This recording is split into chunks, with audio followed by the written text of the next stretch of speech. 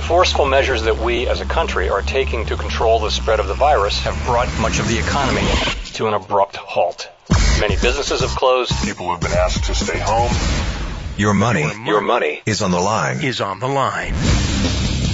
Money Talks. Money Talks is on the air. We're back. You're listening to Money Talks. I'm Troy Harmon, here with Michael Griffin and Shauna Theriault. And for the last few minutes, we'll say, we've been talking about kind of the disparity in the market, returns year to date, and how it's got some investors scratching their heads. We had a kind of an interesting thing happen this week. A company named Snowflake went public. It did. It's an interesting name for a company. These days, Snowflake has a serious connotation. It does. It does. I know this company was actually established in 2012, I believe. Yep. But now Snowflake definitely does have a kind of bad connotation. It's kind of the way that boomers, or those who are perceived as boomers, sometimes Xers, talk about millennials these days. That's right? True. Yeah. That's true. The Snowflake. So the company is a technology company. It's got a pretty broad backing, including none other than Warren Buffett from Berkshire Hathaway. Famous investor, billionaire. Was he like fifth or sixth or seventh, or depends on the day, wealthiest man in the world? Yeah, poor guy. Well, I mean, he's stock poor. I feel bad for him. Yeah. But company went public. For those who were fortunate enough to get shares in the IPO, they could buy at $120 a share. Now, Michael, we did have a phone call or two. People got whipped up about this, and they wanted to get into the very first price tick on the public market was $298. $298. No, I did. I had a client. He called in, said, "Hey, I want to buy 25 shares." And I said, "Okay." And we put in a limit order at 135 because they were, predicting 120. And limit order is, can you explain that to me? Well, it's if it comes out at that price or anything lower than that price, he'll get the 25 shares. He will get the 25 shares. If it comes out anything above that, then he wouldn't get it. So trading at 298 didn't get the shares. Yeah. But so we put in a little $15 cushion there. And had a call with him late yesterday afternoon, and I said, "Well, you didn't get the shares." And he goes, "Yeah, I kind of figured that." Yeah, well, it is amazing to me, and this is what good lawsuits are made of. But you've got a company that only gets the benefit of that very first price. Now, throughout the last week and a half, 2 weeks, we've seen news stories where the valuation from the brokers who were going to send this company public was around $100, and then I saw it at $110. They ultimately landed on $120. The market opened noonish on Wednesday for Snowflake, which ticker symbol is SNOW. Great ticker symbol. I can't awesome believe somebody didn't have that ticker symbol. Yeah, there are some on different exchanges, but I think we launch on the NASDAQ. So, Snowflake, SNOW, was available there, and the price immediately more than doubled. So my question is, what about those smart, pointy-headed brokers who made up the price of $120? Is there any recourse to them?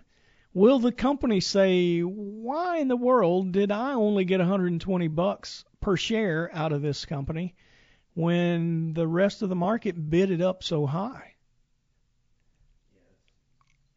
Yeah, well, sometimes it does come up, and I have seen lawsuits before where that was kind of at the heart of the issue, and it's a debate that's had in financial markets quite often. I will tell you that something similar happened when Snapchat went public last year. Company came out, sold their shares. I forget, like the dollar amount was $17. Immediately, price went up to around 25. Huge difference in how much the company got and how much the first purchase was, but within just a few months, guess what? The price was back down to $17. Well, and Snowflake's already pulled back. I mean, it's in the 220 range now. Right. Yeah. I mean, that's much higher. 298. I think it closed day of trading at 253. Yeah. Yeah. So it pulled back a lot intraday, right. And then today another, this week another, more. Yeah. I mean, like it's already 10-12%. It's already in the day after in the 220s. Yeah. So so it might come back to you. I think you're going to have to wait a little while if you're going to leave your price in at the agreed at the 100 and whatever. And I know you were comparing this to Snapchat and what happened last year. I mean, I do feel like Snowflake is a much more solid company than say Snapchat. Yeah, it's just my opinion. Yeah, no, I agree. This Snowflake is actually making some inroads in a space that Amazon has owned for a while. So, when you're talking about Amazon Web Services, this is they do pretty much the same thing. They've got a hotshot CEO who has proven himself capable of running the company operationally. They are bringing in contracts from companies that would otherwise be dealing with Amazon. So taking some business away from Amazon, it's the reason that Warren Buffett was so willing to put his money on the line. I don't know that you'll get a price of 120 anytime soon, Michael. Probably not. But I also believe that over time you're going to have some benefits. Now, if you look at the fundamentals of Snowflake, you're never going to get a guy like me to tell a person, hey, go out and buy this thing. It's going crazy. That was going to be my next question. Right. The buy for you. Yeah, it's really not. And I think the biggest reason, I like to see things that have a little more stability and a longer history, some experience behind them. What you see there is a profit margin of negative 135%. But the reason they're buying it, revenue growth of over 100%. I mean, it's not going to cover off the ball, growing like a weed, and probably will be, beneficial and a huge boon to clients or investors in the future. Unfortunately, that's all the time we have to talk about this. Shauna, this is the time when I ask you, market going to be up or down next week? Up. Up, she says. Michael? I hope up, Troy. There we go. Hope's not an investment thesis. I say up every week. Thanks for listening to Money Talks. We'll catch you next week.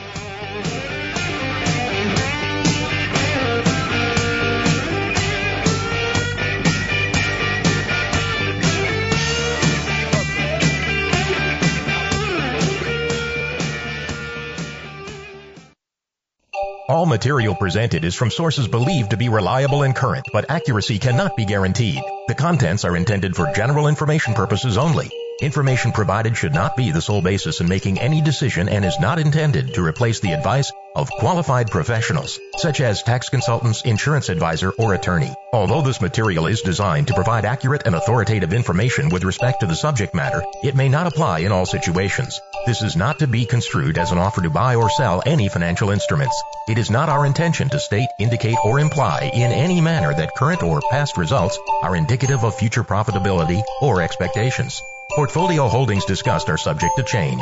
There is no guarantee that in the future these securities will be held in the Hensler accounts. As with all investments, there are associated inherent risks. Please obtain and review all financial material carefully before investing. Hensler is not licensed to offer or sell insurance products. This overview is not to be construed as an offer to purchase any insurance products.